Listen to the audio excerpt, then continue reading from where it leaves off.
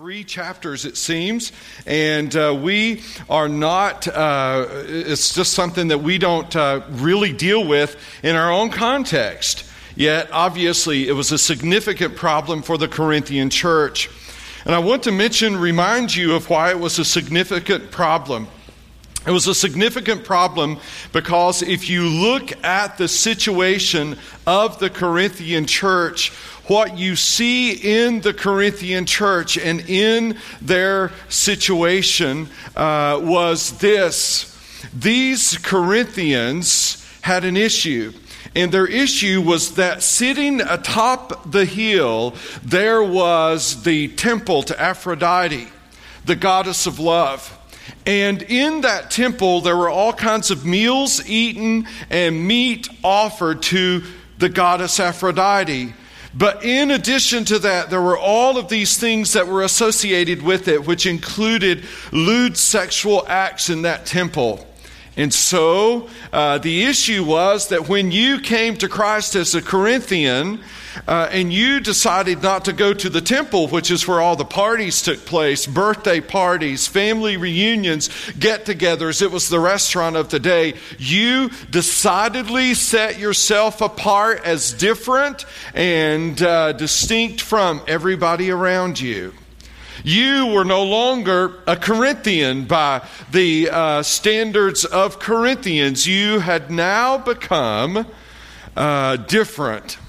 So how different should you be is the question. What is it you can and cannot do? And so here's what we discover today. We discover what some of you will not like. All right? I'm just going to tell you straight up, you won't like it. Why? Because you're black and white people. You live in a world that has no gray. Everything with you is black or white. There is no gray in between. And in this passage today, Paul introduces gray. He says in the last chapter, remember from last week, absolutely not ever eat meat offered to idols in the temple. If you do, you're dating demons. You're dancing with the demons. You put your soul and yourself in harm's way. You prop open the door for Satan to kick it down, come in and wreak havoc in your life. But that very same meat that is offered in that temple is sold in the market, and then some people could invite you over for dinner and serve it. What happens when that happens? That's what he addresses in this section.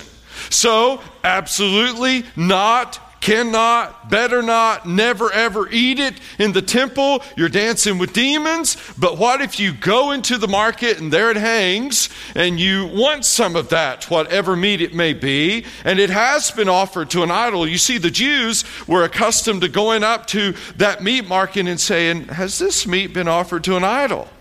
And then they would direct them to the kosher meat to buy. So should these Corinthians do the same thing if the meat is in the market or if they're at dinner with a friend? Where might this line up with us today? I'm going to kind of weave through the message one arena that is incredibly divisive among churches, among families, between parents and children at times. It is powerful. It is called music. Music. If there has ever been a dividing line, if there's ever been a question about where is black and white and where is the gray that comes in between, it's in the arena of music. Is it possible that there are styles of music that are fine in some contexts and not fine in others? So I'm going to hone in. I'm going to hone in beyond just music, and let's talk about rap music. All right? Some of you enjoy rap music. You like it. You like the sound of it. You like the words of the songs that you may listen to. Others of you say, hands down, no way, not ever, black and white issue, rap music is a sin, period. So is it that simple to take that position on rap music? Are there gray areas where it is concerned? If you are a parent, you must address this with your kids because they have so much access to so much music. So if you're a parent, you must address this. I recall I grew up super strict, as some of you did. And honestly, it is no lie. In my house, I had to sneak to listen to 106.9. I'm not lying to you. It was not allowed. In my house, the only thing we could listen to was Gaither-style gospel. That was it. And there were certain parts of it that weren't acceptable. It was a very narrow line drawn.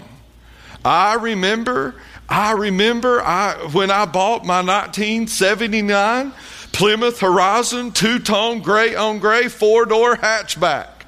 Sweet car, all right? I remember when I bought that with my own money, got my own money out of the bank, bought that, and I remember getting in my car and the newfound freedom of my own radio station. Nobody's in the car telling me what to turn it to. I'm turning over, and I lie you not, rebel that I was, I would drive around and listen to Chuck Swindoll. I would. We weren't allowed. He didn't use the King James. That's a whole other topic we won't get into today. But he didn't use it. We weren't allowed to listen to it. And so I would drive around honestly and just listen. Even as a college student at Wofford and Spartanburg, if my soul started getting dry, I'd go jump in my Plymouth Horizon, turn it on to 106.9, ride around those little backwoods roads in Spartanburg and listen to Chuck Swindoll. I love to hear that man preach. It made sense to me. I wanted all I could get, and that was being somewhat rebellious. So where is the line drawn when it comes to music? I remember my first listen to anything that wasn't Christian. We didn't listen to country, we didn't listen to rock, and we didn't hang out with people who did. And so I'd never listened to anything. And so I remember my first non-Christian cassette tape. I'm old. All right, so my first non-Christian cassette tape was I'm Going to Love You Forever and Ever, right? Randy Travis. All right, so he was young then, and so I'm listening to Randy Travis going down the road thinking, look what you're doing. You know? Felt so like free at that moment to listen to Randy Travis, you know. What is it? How do we draw the line? When is it right and when is it wrong? That's what Paul is dealing with here, and it raises important questions for us. All things are lawful for me, he says, but not all things are helpful. All things are lawful, but not all things build up. He's quoting, if you look in your Bible, you'll see quotes around that phrase, all things are lawful. Evidently, that's a Corinthian phrase. All things they have this newfound freedom in Christ. I can do and fill in the blank. All things are lawful, but not all things are helpful. All things are lawful, but not all things build up. What Paul is talking about is not necessarily that the lawful things aren't helpful for the person doing them. He's saying the lawful things aren't helpful for the person watching the person doing them. The things may not be helpful for the person who is with the person. They may not build the other person up. How do we know? Verse 24, let no one seek his own good, but the good of his neighbor. Wow. Let no one seek his own good, but the good of his neighbor. So then he addresses the topic at hand. Eat whatever is sold in the meat market without raising any question on the ground of conscience. Paul is saying that meat that is strictly forbidden in the temple is okay in the meat market. You can walk into the meat market, buy it, take it home, and cook it. There's nothing wrong with it. Just because it's been offered to an idol, it did nothing to the meat. Don't be spooked by it. Don't give in to superstitious beliefs that say, well, it was offered in the meat in the temple and thereby it's contaminated. No. As a matter of fact, to make his point clear, verse 26, he says, for the earth is the Lord's and the fullness thereof. What he says in verse 26 is he quotes Psalm 24, verse 1. The earth is the Lord's and the fullness and everything in it, the world and all who live in it, for he founded it upon the seas. He established it upon the waters. And then the psalmist goes on to say, who may ascend the hill of the Lord? Who may stand in his holy place? He who has clean hands and a pure heart, who doesn't lift his soul up to an idol or swear by what is false. The parallels are phenomenal with what's going on in Corinth. But beyond the parallel with what's going on in Corinth, there's something else that is at work, and here's what's at work. That prayer became the blessing for all Jews. Rabbis taught them, when you sit down to eat, pray, well, the earth is the Lord's and the fullness thereof. And when you pray that, you're saying, who gave you that meat? God.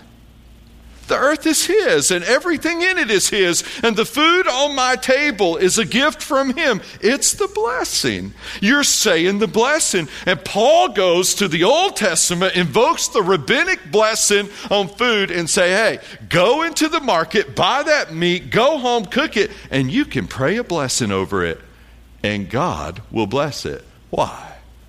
God provided it. Though it went through the channels of idol worship, it's still God's when it comes out on the other end. God is greater than any idol. Amen? God is greater than any other God with a little g. Nothing wrong with this food. This is a black and white issue. You can eat it. You can buy it. So we have a prohibition, not at all in the temple. We have a permission, absolutely, in the marketplace. What is his point? Here it is. Do everything for the good of others and the glory of God. That's his bottom line. Do everything you do for the good of others and the glory of God. Now, implied in that statement is this: if you do what you do for the good of others, it will, by extension, glorify God every time. If you do what you do for the good of others, it will always glorify God. If you do what you do to glorify God, it will always be for the good of others. Every time. Don't miss that. Do what you do for the good of others and the glory of God. And every time, if you do it for the good of others, it'll ultimately glorify God. And if you do it to glorify God, it will ultimately be for the good of people around you. Those two concepts will never conflict. Never will. They are mutually inclusive, not exclusive. So, he says, you can bless that food. But verse 27, a new scenario. If one of the unbelievers invites you to dinner and you are disposed to go, eat whatever is set before you without raising any question on the ground of conscience. All right, eat it.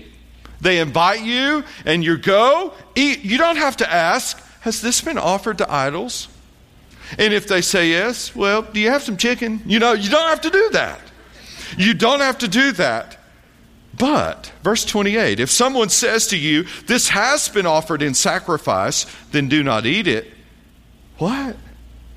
He says, if somebody says to you, it has been offered in sacrifice, then do not eat it for the sake of the one who informed you and for the sake of conscience. Verse 29, first part, I do not mean your conscience, but his. Here is where we get into gray area. What's the gray area? Here it is. What he is saying is, meat in the temple? Absolutely not. Meat in the market? Absolutely yes. But if an unbeliever invites you to his house and he cooks a meal and nothing is said, eat it. But if that unbeliever, knowing you're a believer, looks at you and says, now I want to warn you, this has been offered to idols. He says, pull back. Why? Here's why. There is something in that unbeliever that causes him or her to think that the difference between a Christian and a non-Christian is that a Christian would never eat that meat. So if you decide to eat it, what happens in that unbeliever's mind? Wow, when I eat this, I'm thinking this has something special in it because it's offered to a little God. Do they think that too? Is that what they're thinking? And when you do it, all of a sudden you mess with the unbeliever's conscience and you throw them off. So let's talk about music for a minute.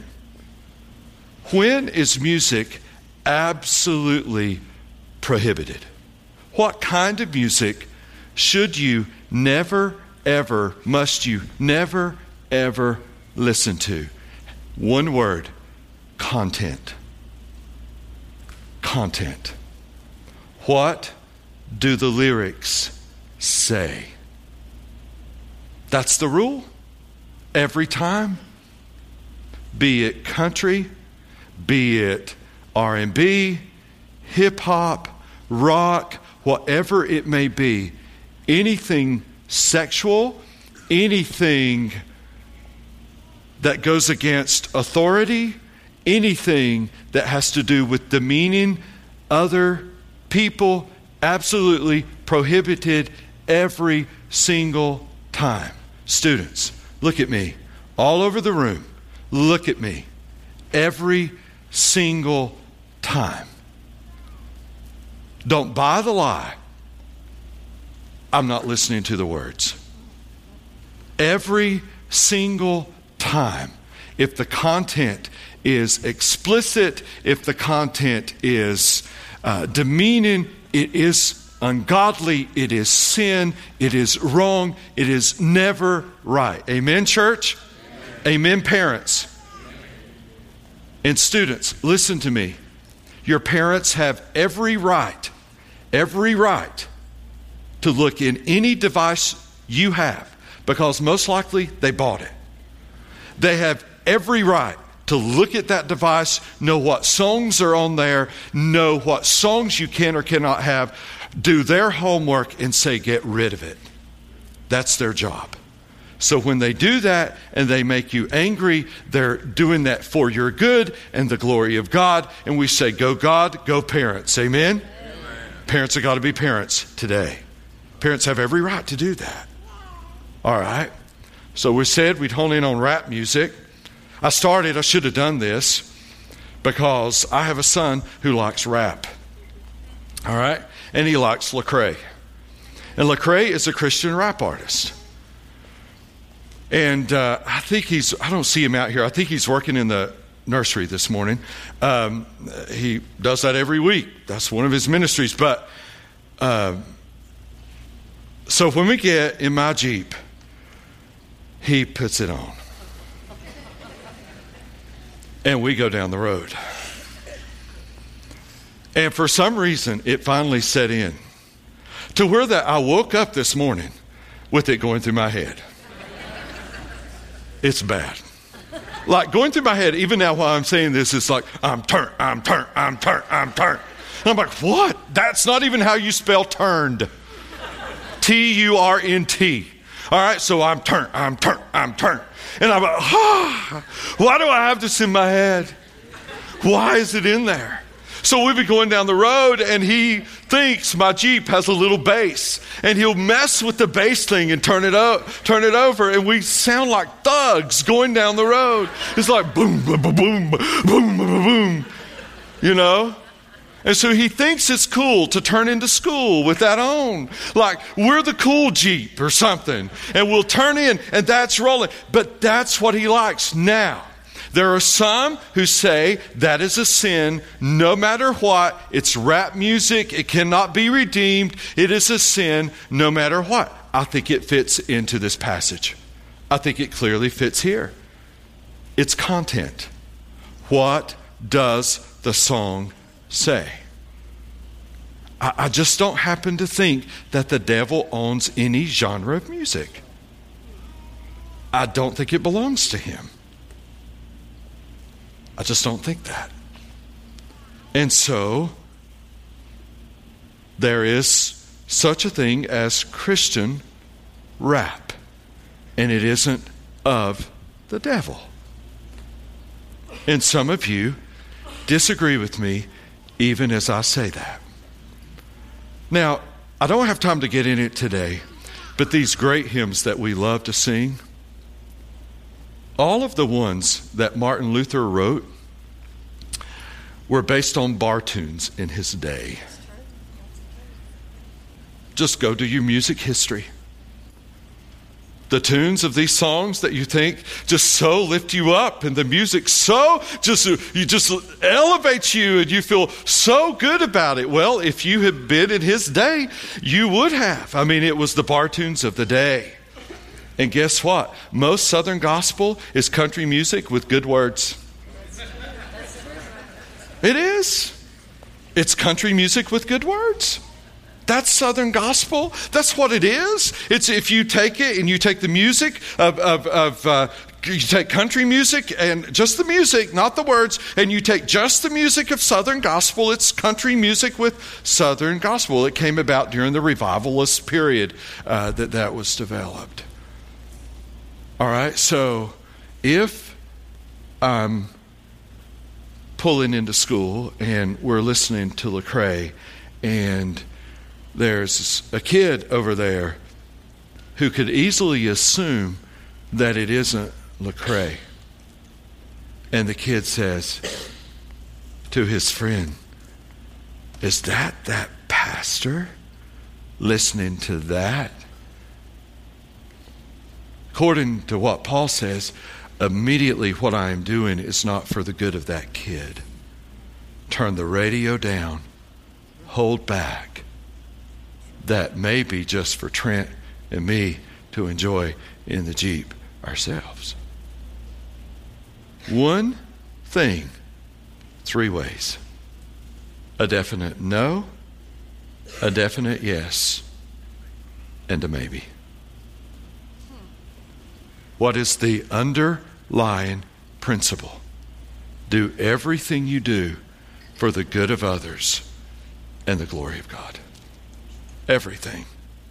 Do everything you do for the good of others or glory of God. Verse 31, so whether you eat or drink or whatever you do, do all to the glory of God. God's glory is His heaviness. That's what the word means in Hebrew. It means heavy. It's His heaviness. For example, if we say this week, what is the glory of the Warriors? It's a title.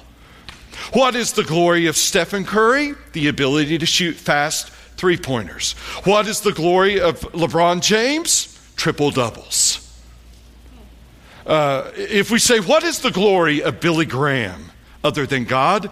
Thousands of people who've come to Christ under his ministry. The glory of somebody is the highest defining element of who they are. And so the glory of God, I don't have time to get into it this morning, but it's in Isaiah 6 when Isaiah says, in the year that maybe I do have time, that King Uzziah died, I saw the Lord high and lifted up, and the train of his robe filled the temple. Go do a study of every time in Scripture somebody sees God. They never describe him. They only describe what's around him. Isaiah could not see God. He only saw the train of his robe filling the temple. If you read Isaiah chapter 5, you'll discover 5 woes that Isaiah pronounces in chapter 5. 5 different woes to all of Israel. But as soon as he sees God in all of his glory, and the seraphim, which have 3 wings on either side, 1 covering their eyes because they can't look at God in his glory, 2 covering their feet because that's disrespectful to be feet uncovered in the glory of God, and 2 are flying around, and they're saying one word again and again and again. They say it 3 times, which is emphasis, because there's no superlative in the Hebrew. You can't say holiest. You just got to say a word again and again and again. And so they say, holy, holy, holy is the Lord of hosts. The whole earth is full of his glory. And when they say that, Isaiah, who had been saying, woe to you, and woe to you, and woe to you, all of a sudden changes. And what does he say? Woe is who? Me. There's something about encountering the glory of God that all of a sudden, you don't see anybody else's sins. You don't point your fingers at it. Woe is me, for I am a man of unclean lips, and I dwell among a people of unclean lips. For my eyes have seen the glory, the King, the Lord of hosts. That's what he says. That's the glory of God. When you do something for his glory, you do it for his highest attribute, which is his holiness, his highest attribute. So whether you eat or drink or whatever you do all to the glory of God. Here's the test. Please hear me. And this is a real test, teenagers, especially college students, here's a test. If God would date that girl, you probably should. If he wouldn't, you shouldn't. If God would go out with that guy, good call. If not, not a good call. Period. Oh, but I want him to change. Come on. You kidding me? If God would listen to your music, listen away. If he won't, trash it. If God will read the book you're reading, keep reading. If he won't, get rid of it. That's doing everything, whether you eat or drink, to the glory of God. If God would put that post on Facebook, post away. If he wouldn't, keep it to yourself. Make sense? That's the test. Do everything you do, whether you eat or whether you drink, do all to the glory of God. Give no offense to Jews or Greeks or to the church of God. Don't go around offending people. The Jews, the Greeks, they're lost. The church of God is saved. Just as I try to please everyone in everything I do, not seeking my own advantage, but that of many, that many may be saved. Paul says, I want people to be saved. And if that means that, my wrap stays in the Jeep, my wrap stays in the Jeep. If it means I don't do this, then I don't do that. Why? Because do everything you do for the good of others and the glory of God. Everything. What would the world look like if we did this? Could you imagine if we truly lived this out? Less finger pointing, right? More embracing. Less self-centeredness. More, how can I serve you? Less selfishness. More otherness. What might the world look like if this is how we truly lived? How do you do it? 11:1, be imitators of me as I am of Christ. The title of the sermon is How Long Is Your Shadow? It's Father's Day.